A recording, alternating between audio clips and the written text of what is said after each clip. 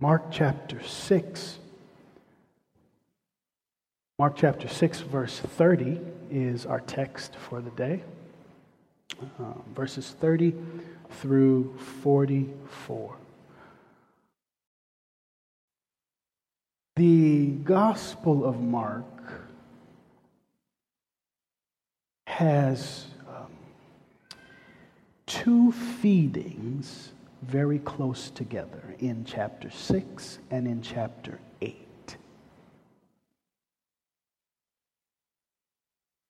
Before chapter 6 and in between chapter 6 and 8, Jesus and his disciples are very busy working miracles, praying, teaching, preaching, doing all kinds of ministry. And you have this feeding here in chapter 6, and after the feeding, there is more ministry to be done, there is more convincing to be done, there are arguments with religious leaders. Then there is another feeding similar to this one in chapter 8. So before chapter 6, before this passage, there is all kinds of stuff happening. The disciples are preaching with Jesus, or rather Jesus is preaching with his disciples. They are being sent out to serve and to preach and to heal and to do what they've seen Jesus do. There's all kinds of activity before this feeding, before this passage. And Jesus' disciples are getting spent. They are coming to this feeding tired and exhausted. They are coming to this particular text having given of themselves over and over again. After this text, they are going forward into ministry with Jesus, going forward into life with God in places that they don't know here in chapter 6. So on the one hand, they are coming from a time of activity and a time of ministry and a time of service, a time of pouring themselves out. On the other hand, they're headed somewhere with Jesus that they can't quite talk about. They can't quite explain. They can't quite map out. And so if you're here this morning and you're coming from a place of busyness and extreme activity, if you're coming from a place this week, this month, this morning, and you're tired because you've given yourself to Jesus, because Jesus has been with you, alongside you, you have been seeing God work. If you've been in a place where you've just been spent, you're exhausted, this text has something for you. Maybe you're here and you're like the disciples and you're in the midst of whatever Jesus is doing, and you're looking ahead at your future, trying to discern what God will do, where God will go, but you couldn't quite give language to it. You're looking ahead and you don't quite know what you see. You're standing on the edge of something full of faith and questions and wonder. I want to say to you that this text, that God has something to say to you.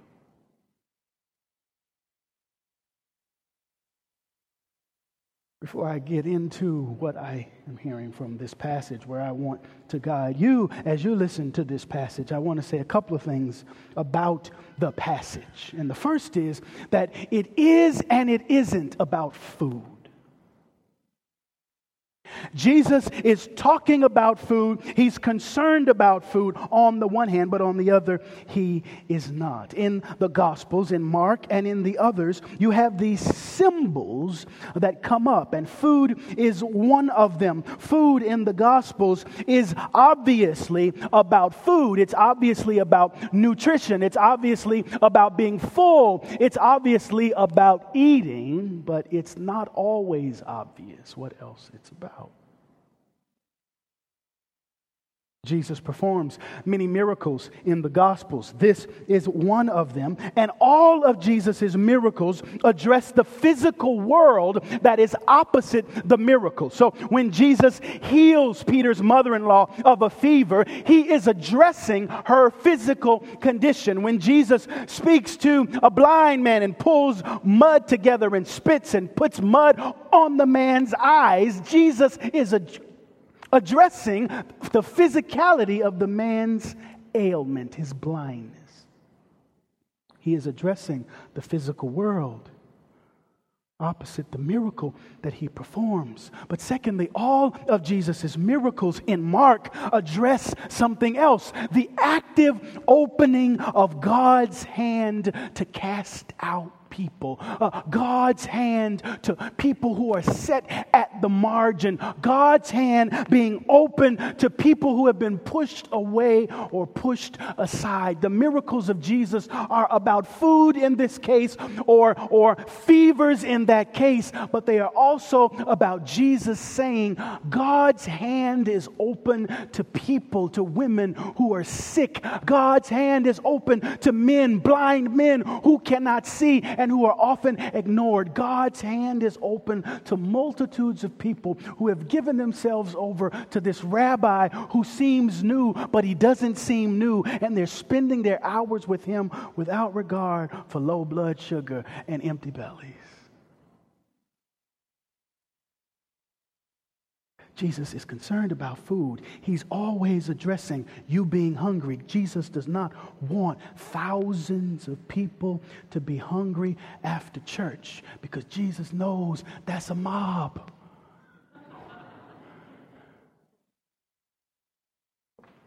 But Jesus is addressing more than just physical food. The second thing here is that Jesus expands the meaning of family in Mark. And this gets at what's really happening. Jesus is addressing what he understands Israel to be. He is addressing what he understands the community of God's people to be. Jesus throughout the gospel is pushing the envelope until it falls over the edge. Jesus throughout the gospels is pushing the religious leaders and the scribes, the Pharisees and the Sadducees against their interpretations and saying, you're just not there yet. You're just not right. Your heart might have started in the right place, but keep going further. God is redefining what family is. God is redefining what the community is. He's pressing against the boundaries here in the Gospel of Mark, here in chapter 6 and beyond. N.T. Wright talks about this when he addresses the signs. That's one of the languages that uses signs or miracles. And in his book, Jesus and the Victory of God. And N.T. Wright says that these were signs which were intended as and would have been perceived as the physical inauguration of the kingdom of Israel's God. The putting into action of the welcome and the warning, which were the central message of the kingdom and its redefinition. In other words, God's kingdom is understood as one thing, but each one of these signs, each one of these miraculous events is an opportunity for our understanding of God's kingdom to be redefined. Each one of these miracles is an opportunity for us, on the one hand, to feel welcomed, and on the other hand, to feel warned. Each one of these miracles is an opportunity for us to see God's sphere, God's realm is up to something. It is welcoming to all, and welcoming to all means all.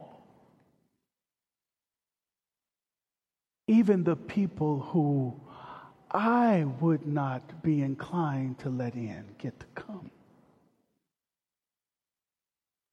And right away, we begin to identify with Jesus' conversation partners, be they the disciples who in this text will say things like, send them away. Or the Pharisees who will say, you don't keep the rules the right way. God's word draws us to this broad, expanding understanding of who God's people are. Now, this is a picture of grace. This expanding of God's family. Because Jesus shows us that we feed the people God loves. Jesus shows us that God loves people we wouldn't ordinarily love. And he eventually has his disciples dishing out love to people they wouldn't ordinarily dish, to people they would ordinarily just send away. Jesus shows us that he feeds people who will betray him.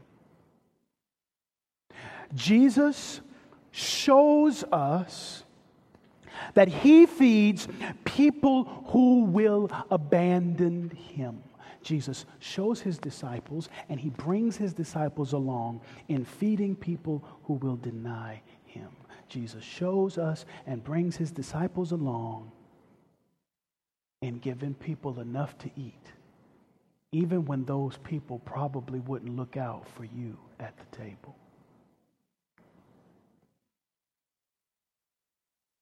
This is grace. This is grace, this giving, this lavish, generous giving of what is needed, even though it's undeserved.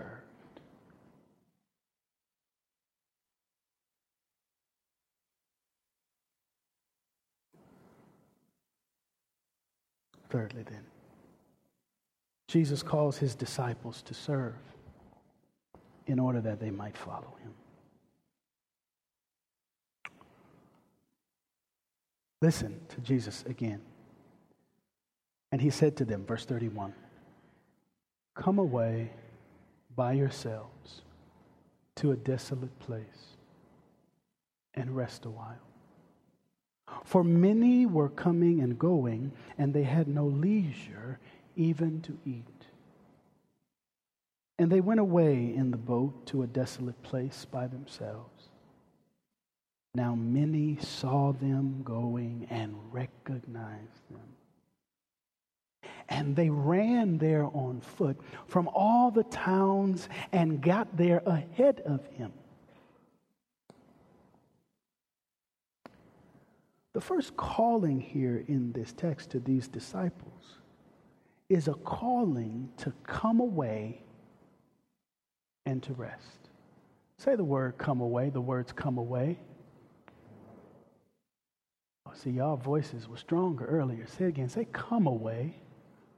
Yeah.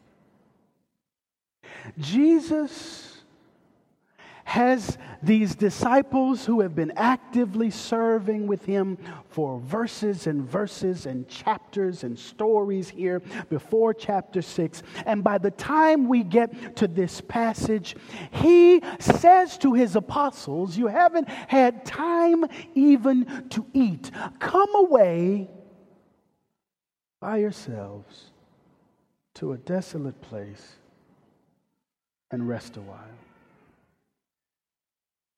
This week I was with my class, and it's a class of first-year seminarians. And this class is an opportunity for us to talk about what it means to be called into ministry, an opportunity for us to talk about how people in ministry relate to God through spiritual disciplines. We do this, and it's a year-long course, and so we get into all kinds of weeds and woods. And this week's weeds was about Sabbath, and we were talking about the spiritual practice of Sabbath, and right away it became really clear that living sabbatically is difficult, much less taking a chunk of time, right? And I knew that. We knew it going in. But it was interesting because here you have pastors in training identifying how the rest of the world says coming away in this language makes absolutely no sense. And come away and rest is the same language we get for Sabbath and taking it and using it and being in Sabbath and so forth. So here you have, in my class this week, and they didn't know that I was looking at this text, but here I'm taking notes, see, as they talk. And I'm thinking about you, because some of you have told me the same kinds of things, right? It is socially inappropriate to come away and rest a while. It makes no sense in society. It actually makes sense for you to do and do and do and to find your estimation and your evaluation in what you do. That's what makes sense. That's why we have grades. That's why we have performance reviews. That's why you ask yourself at the end of the day or the beginning of the day, did I do enough and did I accomplish enough? Because it makes sense to go in and to do, not to come away and to rest. It makes sense to do what the disciples were doing before verse 31. It makes sense for them to be active and to be involved and to give themselves over again and again to miracle here, miracle there. I'm with you here, Jesus. I'm with you here. We're doing this, we're doing that. And Jesus, before he feeds thousands of people, before he continues in more ministry of teaching and preaching and healing and transformation, before he goes on to what we often call that ultimate ministry of crucifixion and the resurrection, before he goes and does that, he says to his disciples, aren't you hungry? We haven't had time to eat. Come away. There they see people on the shore running, and those are the people who need Jesus. And Jesus is in a boat needing to be with disciples, resting. There are people tripping over themselves to get to the shore so that when Jesus gets to them, he can reach them and touch them and heal them and bless them. There are people there who need. These are the people you work with, right? These are the people we work with. These are your clients, your patients, your students, your friends. These are your customers. These are the people in our lives who people our day. They're on the shore while Jesus needs something else, while his disciples need something else.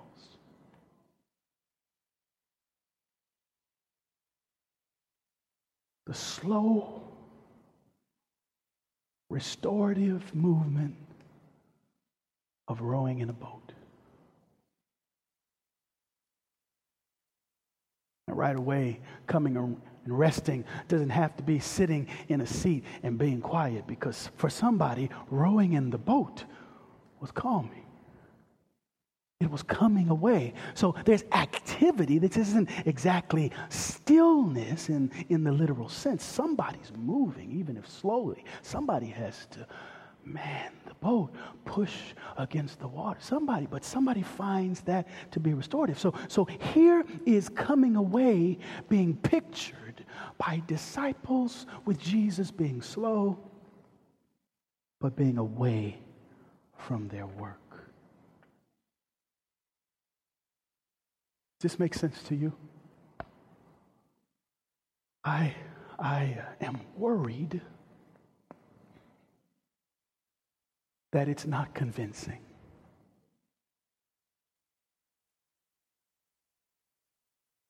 I am worried, and I'm talking about me and you, but I am worried that we see the feeding as what God placed us here to do, and the coming away as not even a footnote. I am concerned that Jesus doesn't know what he's talking about these days. I am concerned that Jesus is irrelevant for our lives, that this resting a while just doesn't quite work. Appreciate the language here, right? Of resting a while, not working, as if working is it. Here Jesus is saying, in the midst of an intense time of ministry. So he's away. He's aware. He knows. He's doing most of this ministry, most of what is his work. Now you've got to translate it into your work. And he's saying to the people he works with, we've got to break, stop, pause, recuperate, nourish ourselves.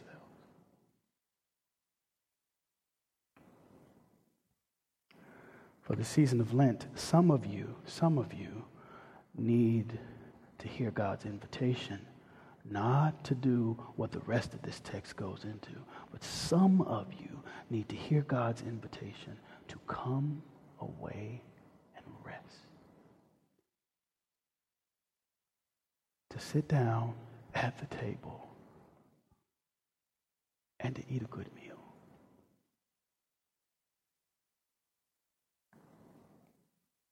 One of the most spiritually revitalizing things in the world is to sit at somebody's table who knows how to cook, and to just sit. Now, not the person who doesn't quite know how to cook. Because that would be work, see? That would be work. But I got a witness.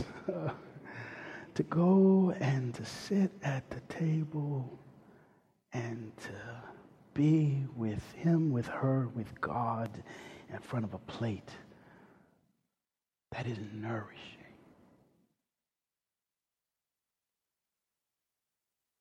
Before I get to this last part here, I think that a lot of us go in our own strength, in our own mission, and become our own disciples and think we're the disciples of Jesus when we're not. Because it's worth saying that this is discipleship in this text. It's worth saying that discipleship is not just you going and giving them something to eat. But discipleship is you coming away and resting a while. So what that means is if you are going and giving them something to eat and not coming away and resting, you're not a disciple of Jesus. You're a disciple of your own making. You're your own disciple. You're doing good things. You're feeding people. You're going and giving people something to eat. And the world will love you for it. They will give you awards for it. Put you in the paper, and nobody reads the paper. But don't call yourself a follower of Jesus. I'm saying what you think I'm saying, by the way. Because disciples of Jesus don't just go and feed, go and collect baskets. Disciples of Jesus do that, anchoring it in Jesus told me to do something else, and that is coming away and resting.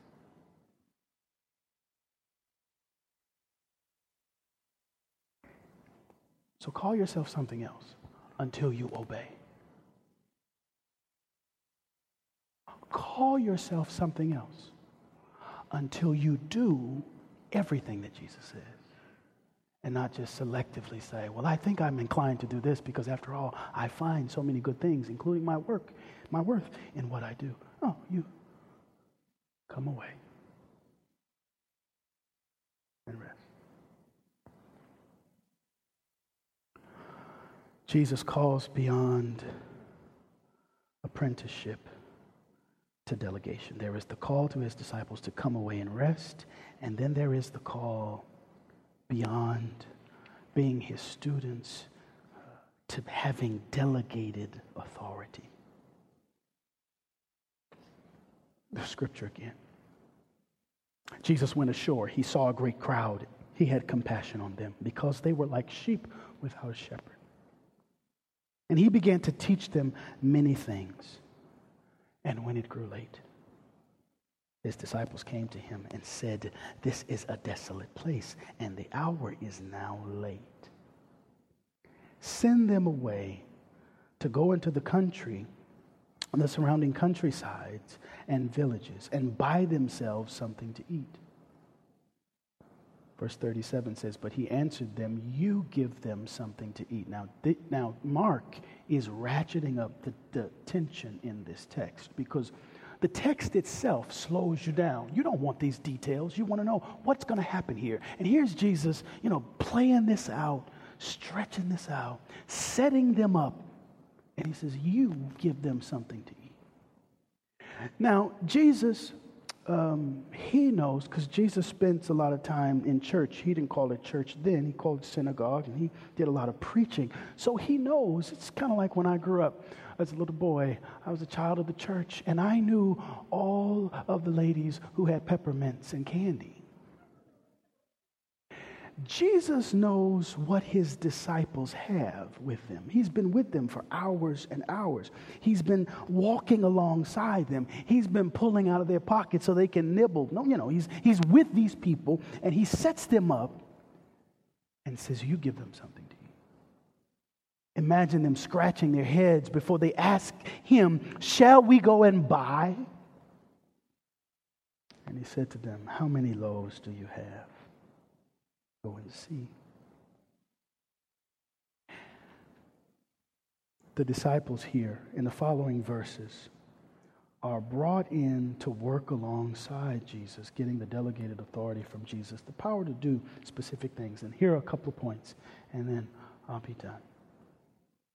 The first thing to note about this part of the passage is the disciples don't need what they think they need when Jesus says, "You go and get them something to eat." They're already scratching their heads. They're already nervous. They're already anxious. They're probably already a little irritated themselves because just like everybody else, they're hungry too. And here is Jesus saying, "You give them something to eat. You go and see what we have." And I would be one of the disciples who says, "Well, I know we don't have anything because I ate everything I had." Right?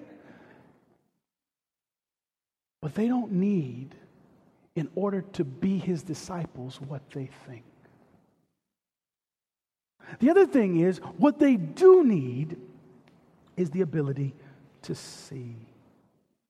He said to them, "How many loaves do you have? Go and see." And I think for some of us, this season of Lent can be a time where we pray, many prayers maybe, but perhaps just the language here of Mark chapter 6. "Lord, help me go and see." In going and in seeing, we get to inventory what it is God has to work with.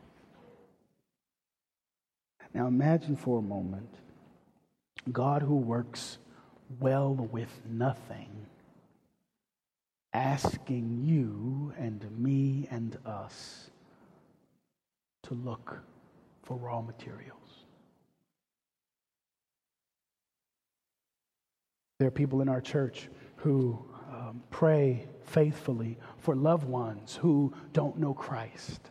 And week after week, we get prayer requests, and we pray for uncle this and auntie that, and for this friend and that friend. And we want God to capture the hearts of those people we care about. And for you who writes that prayer down faithfully, Jesus says, "Go and see." In other words, what might God have to work with in the life of that loved one? These disciples certainly need to follow Jesus' instructions, and he gives them instructions. And at the end of this, they're sitting people down, they're finding loaves of bread, they're gathering sardines or codfish or whitefish or whatever fish grows over there. I don't know. Grows.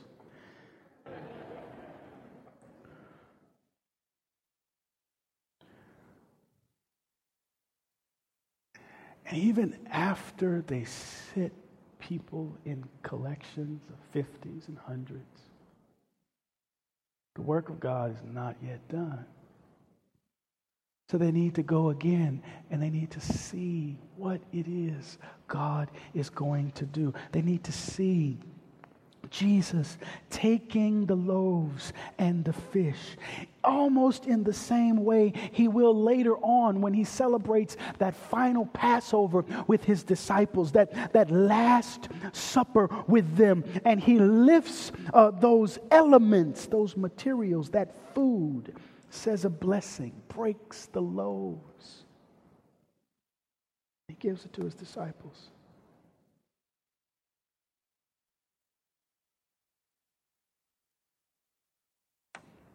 Scholars slice texts like this, and they are good about that slicing and questioning and wondering in print form what actually happened to these fish and to these loaves. And would it be a miracle if Jesus, in taking bread, just sort of never runs out? He takes a loaf and he just never runs out. Or he takes fish and he's chopping it up and there's more fish in his hands.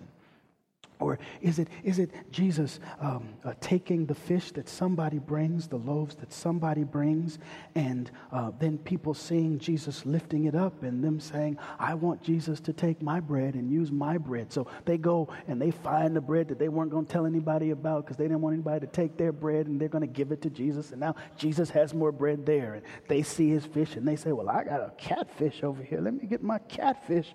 I was waiting to fry it, but I'll give it to Jesus and let him, here's my halibut, and I was going to try to find some lemon and some salt and pepper, and I was going to try, but I'll give it to you. Scholars talk about, is that what is happening in this text? For the disciples,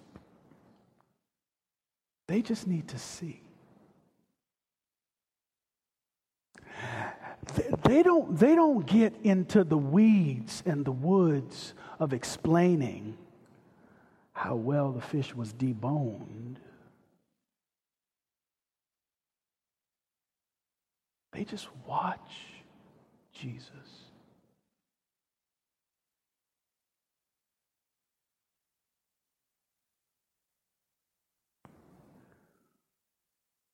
Who knows what they saw?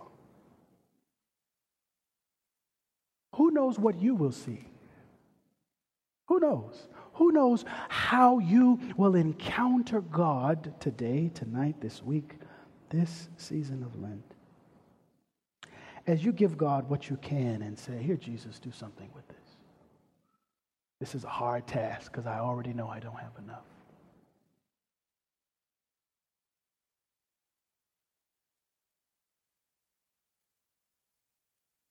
I want to invite you to bow your heart, maybe not your head. You can keep your eyes open. Maybe you need to look at something in this room. Just to give your heart,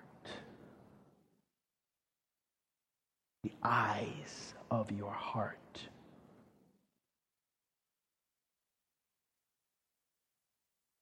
to a Savior who multiplies small things.